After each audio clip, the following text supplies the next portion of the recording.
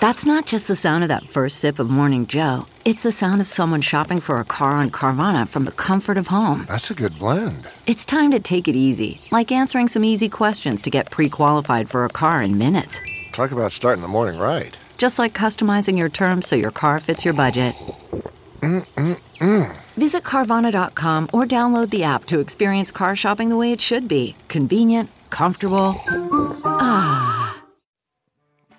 Welcome to Money for the Rest of Us. This is a personal finance show on money, how it works, how to invest it, and how to live without worrying about it. I'm your host, David Stein. Today is episode 445. It's titled, From Boom to Bust, Why China's Stocks Lagged Behind Its Economy, and Where to Invest Next. We have recently been working on adding cyclically adjusted price-to-earnings ratios, or Shiller PEs, to AssetCamp, our stock index reporting service. As part of the process, I've been working on the formulas to add to our database and ended up spending some time studying the long-term performance of the Chinese stock market and the underlying drivers. I was shocked to see how poorly the Chinese stock market has performed since the stock exchange was reestablished. The original stock exchange in China is the Shanghai Stock Exchange. But it was closed for decades, from 1949, when the People's Republic of China was founded, up until November 1990, when it was officially reestablished. Around the same time, the Shenzhen Stock Exchange opened in December 1990. The first Chinese stock index that I'm aware of, or at least have data to, is the MSCI China Index. It began on December 31st, 1992. At the time, beginning of 1993, there were 53 publicly listed firms trading on either the Shanghai or Shenzhen Stock Exchange. When they were reestablished in the case of the Shanghai Index, or brand new, the Shenzhen Index, in 1990, there was only 10 listings. Now by 1992, there were 53 listings. That's the starting point. Over the next 30.6 years, through last Friday, August 18th, 2023, the MSCI China Index has returned 0.7% annualized in Chinese yuan and 0.6% annualized in US dollars. Less than 1% annualized return. That compares to 8.4% for the global stock market in local currencies and 8.1% in US dollars. That would be the MSCI All Country World Index. The U.S. stock market over that 30-year period has returned 10% annualized. It's absolutely amazing when you consider Chinese economic output. Its GDP grew from 1992, it was at $427 billion, to $18.1 trillion today. Its economy is 42 times larger, the second largest economy in the world. The overall size of the stock market, as measured by market capitalization, which is the number of shares outstanding times the price. There's way more stocks outstanding now, and so the size of the stock market went from less than $100 billion in the early 1990s to $12 trillion today. Yet, investing in a Chinese stock index mutual fund, or ETF, has been incredibly disappointing, except for one amazing decade, from 2001 to 2011. And this was the time that I was overweight China by way of being overweight emerging markets, both in my personal portfolio as well as in the institutional accounts that we managed at my old firm, FEG Advisors. That 10-year period was amazing because China outperformed the U.S. stock market by over 10% annualized.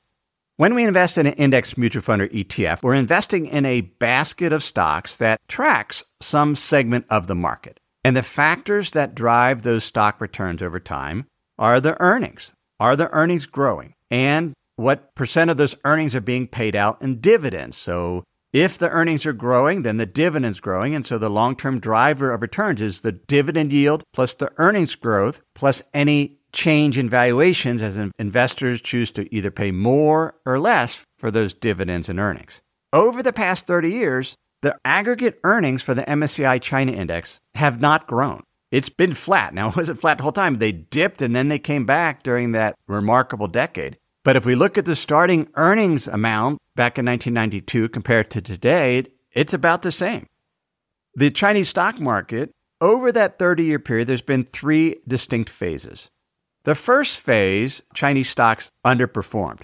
From January 1st, 1993, right when the MSCI China Index was established, through December 31st, 2000, the Chinese stock market fell about 75%. The first earnings data I could get was October 1995, and from then until the end of December 2000, China's earnings fell 90%. In that remarkable decade, from January 1st, 2001 through June 30th, 2011, China's earnings then increased ninefold. They grew at an annualized rate of 23%. And it was during that period that the MSCI China Index returned 13.5% annualized, compared to 1.1% for U.S. stocks. Now, the price-to-earnings ratio of the China Index fell during that time from 40 down to 12.6, so that was a drag on performance. But still, with 23% annualized earnings growth plus a 2.2% dividend yield, overall returns were 13.5% annualized. So that valuation decline cost about 10 percentage points per year. Since then, though, since June 30th, 2011 through August 18th, 2023, the MSCI China Index has returned only 1.6% annualized. That compares to the global stock market, which has returned just about 8% annualized over that same period. Why such big swings? It has to do with the overall economy and how that economy developed. The first stage of economic reform began in the 1980s. In 1978, virtually all companies in China were state-owned enterprises. And then during the 80s, under the leadership of Deng Xiaoping, state-owned enterprises began to reform some. Managers were given some autonomy and performance targets, and they were able to keep some of the profits depending on how the state-owned enterprise performed. But the incentives just weren't quite there yet. After so many years under state control, the state-owned enterprises accumulated very large losses, especially because they were facing more competition from foreign invested enterprises, as well as some businesses started up by some of the townships. The industrial output of state-owned enterprises between 1978 and 1993, it fell from 80% of total output down to around 60%. And yet, there weren't any closures of the state-owned enterprises. They were just nursed along, adding more and more debt as they incurred more and more losses. And some of those losses accrued to investors because some of those state-owned enterprises started to be listed on stock exchanges. And it was part of the 14th Chinese Communist Party Congress in 1992 that the central government endorsed the creation of the socialist market economy. So just giving managers more autonomy wasn't enough. They wanted public ownership as one of the reform goals. In the 15th Party Congress in 1997, state-owned enterprises were called a pillar of the economy, and the legal status of private ownership was formally endorsed by the new Constitution in 1999. To 1998 and 2000, the state had a 3-year battle to restructure state-owned enterprises. There were layoffs that began in 1995. But it was a huge period of restructuring, and it was not a great time to be invested in the Chinese stock market. As I mentioned, it fell over 75% during the 1990s. One of the interesting ways that China decided to develop is the central government wanted to retain control of the largest state-owned enterprises, the top 1,000, which were mostly in what are known as upstream sectors. So oil and refinery companies, steel and chemicals, construction and infrastructure, power generation, banks, railways. Those remained under state control. Even if they had an initial public offering and publicly traded, the state still maintained majority control of those enterprises. That compares to the downstream enterprises, where often smaller private firms, businesses in food and agriculture, beverages, textile manufacturing, printing, so businesses that in many regards drew upon the upstream companies that were state-controlled, there were more enterprises, private enterprises, in the downstream companies.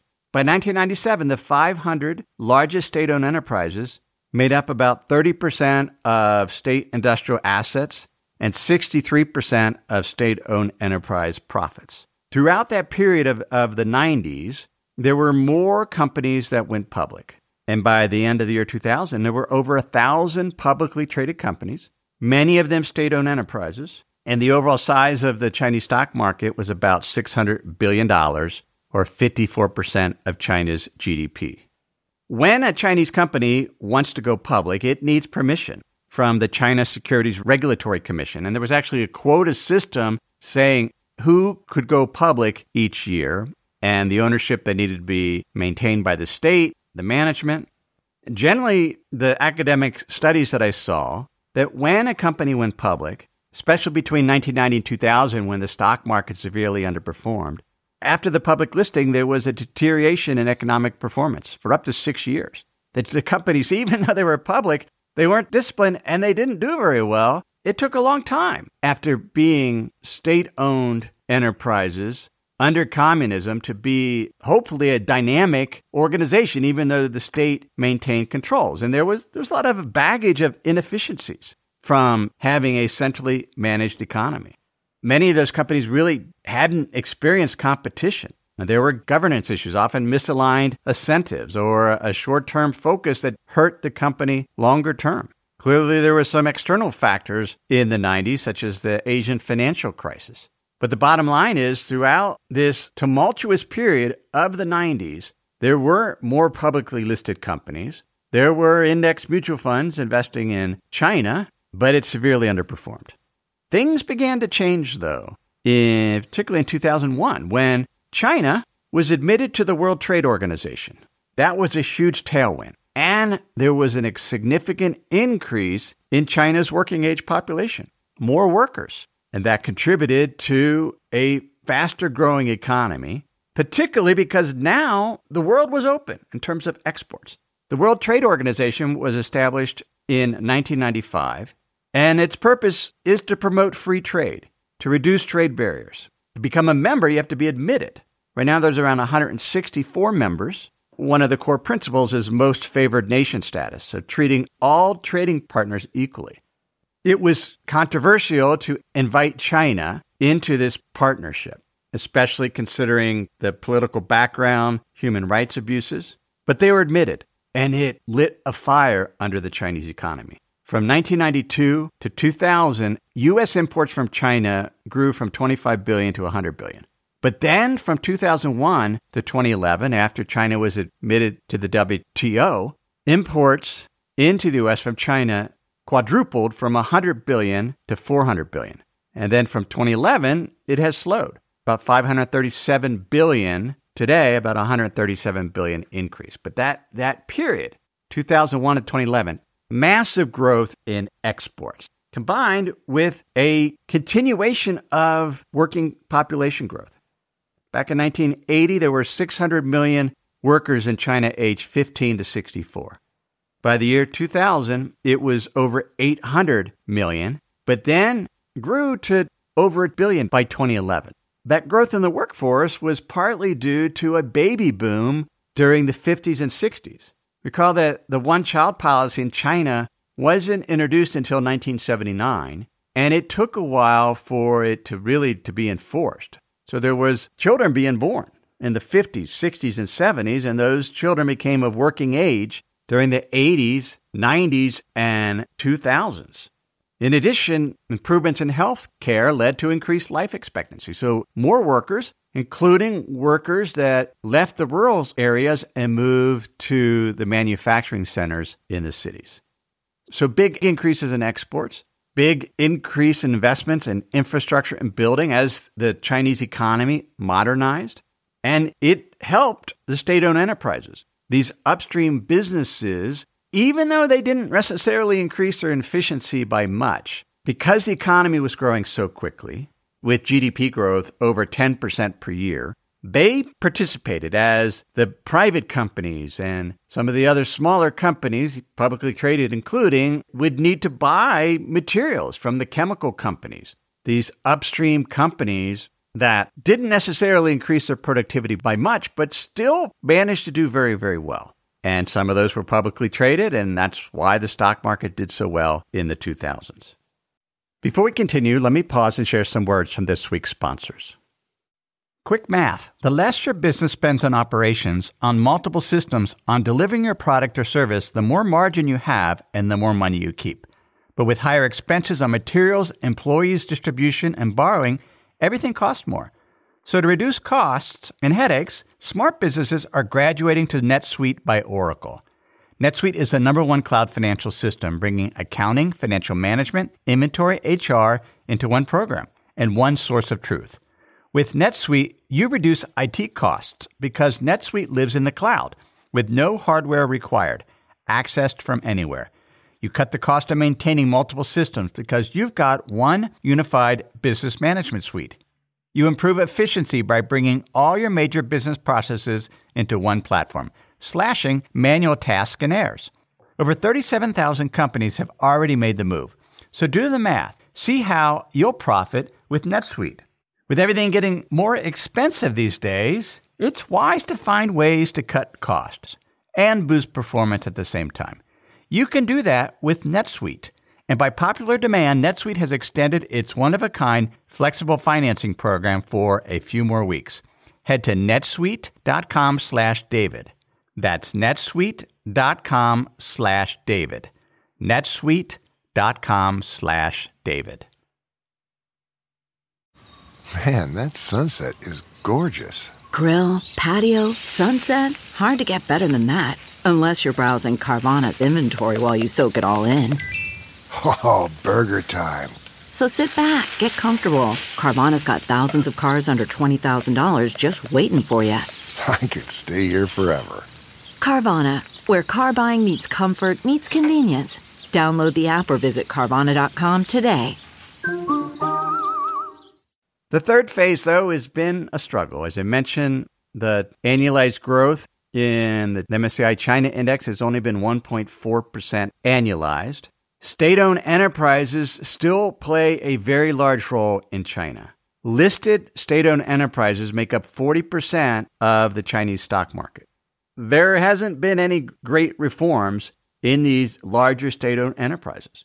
They're still not very efficient, especially compared to their international peers. And with the rise of China's president, Xi Jinping, he wants to strengthen those state-owned enterprises, use them to advance the goals of the Chinese Communist Party, which may or may not be what is in the best interest of shareholders. There's also a big lack of transparency and some distrust. There has not been more movement to privatize the economy to allow for additional competition. And as a result, we have these big, lumbering state-owned enterprises that make up a meaningful portion of the Chinese stock market. The chairman of the China Securities Regulatory Commission, Yi Himan, told a forum last November 2022 that there are efforts to, quote, explore a valuation system with Chinese characteristics.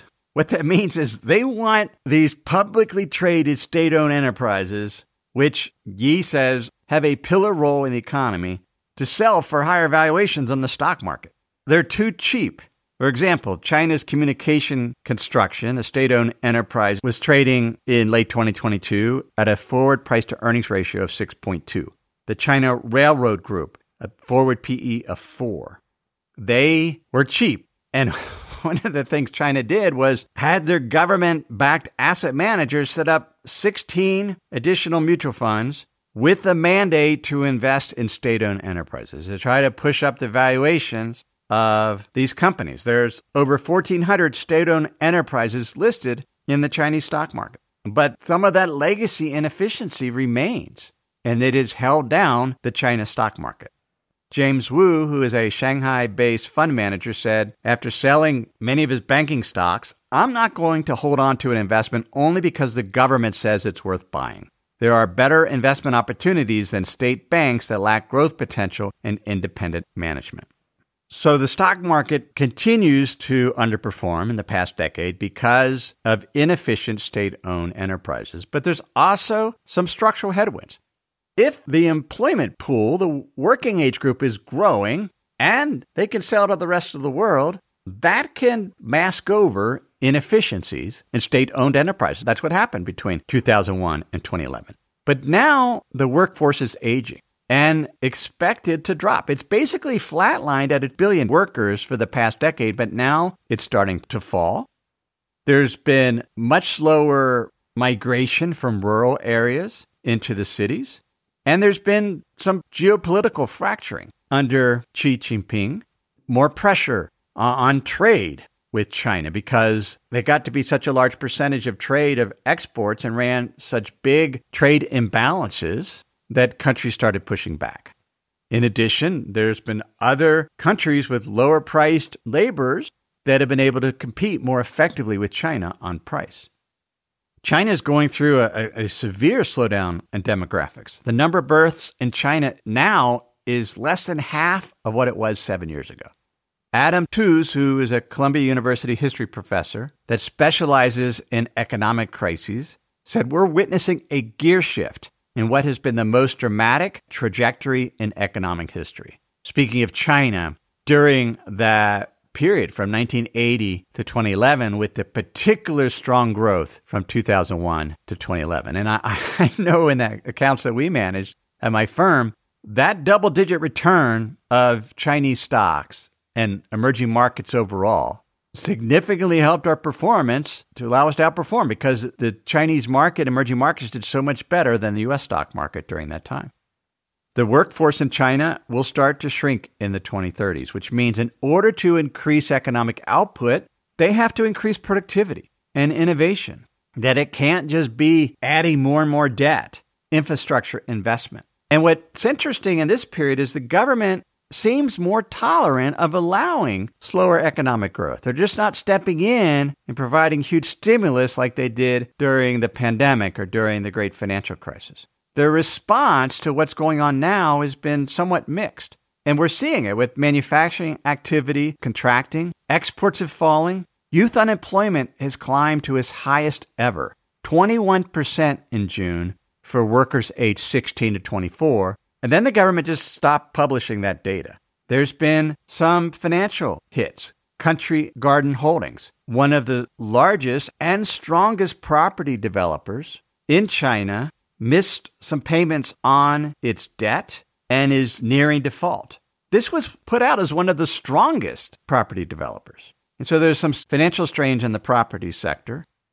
China has experienced some deflation. There's been news reports about prices falling. Now, if you look under the hood, you'll see that most of it was due to energy and food prices falling, that core prices have actually held up. But China is experiencing an economic slowdown, much slower than it has seen, and it's a combination of a slower workforce and a lack of dynamism, particularly as the Chinese government places more constraints and mandates on state-run enterprises.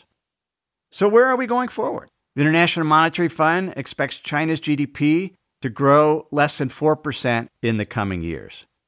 Capital Economics, a research firm that we subscribe to, sees the same thing, that the economic growth on a real basis could be as low as 2% in 2030, because we know economic growth is a function of, is the worker population increasing, which it's not in China, and how productive are they? Are they able to make more, produce more output with less resources to use innovation, technology? And so China's at risk at failing to meet President Xi Jinping's goal of doubling the economy between 2020 and 2035. Not everything is bad in China. And what's so fascinating, we have this huge economy. Its growth is slowing, but it's still an emerging market economy. Income per person in China is only about $13,000 compared to $76,000 in the U.S. and $42,000 in Japan. There is much more development that could occur. So even though economic growth is slowing, it's not going to go away, China. They'll continue to grow at 4%, maybe less, but it will be growth. And we can see that in how quickly China is adopting electric vehicles and installing renewable energy infrastructure. China's new solar power production coming online in 2023 at 157 gigawatts. Just what's coming online this year will be larger than all of this solar capacity in the U.S. at 113 gigawatts. So China is slowing, but we can't write it off because they could increase productivity, which would allow the stock market to hopefully do better. Right now, if we look at the price to earnings ratio of the MSCI China Index, it's fairly close to its average at 14.6. That's on a trailing basis. Forward looking, it's at 10.8 versus the long-term average 11.7. The dividend yield's 2.4%. So if companies on that index could grow their earnings 5%, that'd be a 7.4% return. The 5-year average earnings growth is around 6.8%. So we don't know. We'll see. I continue to have investments in China, but they're through broad-based emerging markets ETFs. I still like emerging markets, even though China is slowing, because in aggregate, emerging markets continue to grow their economies, or will, faster than the developed world.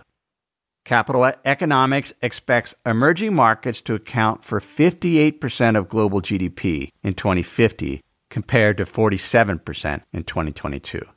The demographic headwinds in the developed world is much greater than in emerging markets. And there are some areas of emerging markets where the working population will grow dramatically in the coming decades, including Nigeria, Uganda, Kenya, Tanzania, India, a place where I have investments. That's expected to become the world's third largest economy by 2030, and its working age population will surpass China by the end of this decade, with over 8 billion workers. So India is in an upward trajectory in terms of its working age population. And that's actually despite the fact that women in India, most do not work outside of the home. In other developing nations, you typically saw the female labor force participation rate increase. For example, in the U.S., it went from 32% in 1948 to 59% in the year 2000. In India, mostly due to cultural reasons, it has remained around 24%. Its high was back in the year 2000 at 31%. Now it's 24%. That's the 12th lowest in the world in terms of female participation in the workforce. Yet despite that, the working age population in India will continue to grow, and productivity is increasing. We look at what's happened in the digital payment space in India. There's been major innovations in productivity there. The challenge with investing in India is it's expensive because the index, the MSCI India index, is dominated by some big technology companies. So they're expensive. So I've invested in India with the Wasatch Emerging India Fund, WAINX. It's buying high-growth companies, and it's done well for me. I also have emerging markets exposure through the Wisdom Tree Emerging Markets High Dividend ETF, DEM. This is also in our adaptive model portfolio examples on Money for the Rest of Us Plus. This is underweight China. So China makes up about 29% of the overall emerging markets index. It was 40%, but now it's 29%. The DEM, with a dividend yield of over 9%, is about 23% in China. We're seeing China's weight in emerging markets drop over time. And that will continue as these faster growing economies that make up the emerging markets grow faster and grow profits faster. And their stocks appreciate greater than China, and China becomes a smaller percentage. And so we don't want to just not invest in emerging markets. If we own an ETF like VT, the Vanguard World Stock Market ETF, it has a meaningful exposure to emerging markets. I believe it's 10%. I don't have it right in front of me. But we can participate by investing in the global stock market. We can add some additional emerging market opportunities through a specific emerging markets ETF like DEM, or we can invest in a country-specific fund like the Wasatch Emerging India Fund. I'm not comfortable investing in a China ETF right now because of the headwinds that we've talked about. Those headwinds have led to basically a 30-year period of underperformance relative to the rest of the world, and it's doubtful whether they'll be able to turn that around. They'll still grow, but this is not a high-octane bet. Some real changes need to be made because of the demographic headwinds. That's our discussion of why China has underperformed. There are still opportunities in emerging markets, particularly India and some other frontier markets. Thanks for listening. I have loved teaching you about investing on this podcast for over 9 years. Some topics, though, are just better explained in writing or with a chart. And that's why we have a weekly free email newsletter, The Insider's Guide. In that newsletter, I share charts, graphs, and other materials that can help you better understand investing. It's some of the most important writing I do each week. That's why I spend a couple hours on that newsletter on Wednesday morning, as I try to share something that will be helpful to you. If you're not on the list, please subscribe. Go to moneyfortherestofus.com to subscribe to the free Insider's Guide weekly email newsletter. Everything I've shared with you in this episode has been for general education. I've not considered your specific risk situation. I've not provided investment advice. This is simply general education on money, investing, and the economy. Have a great week.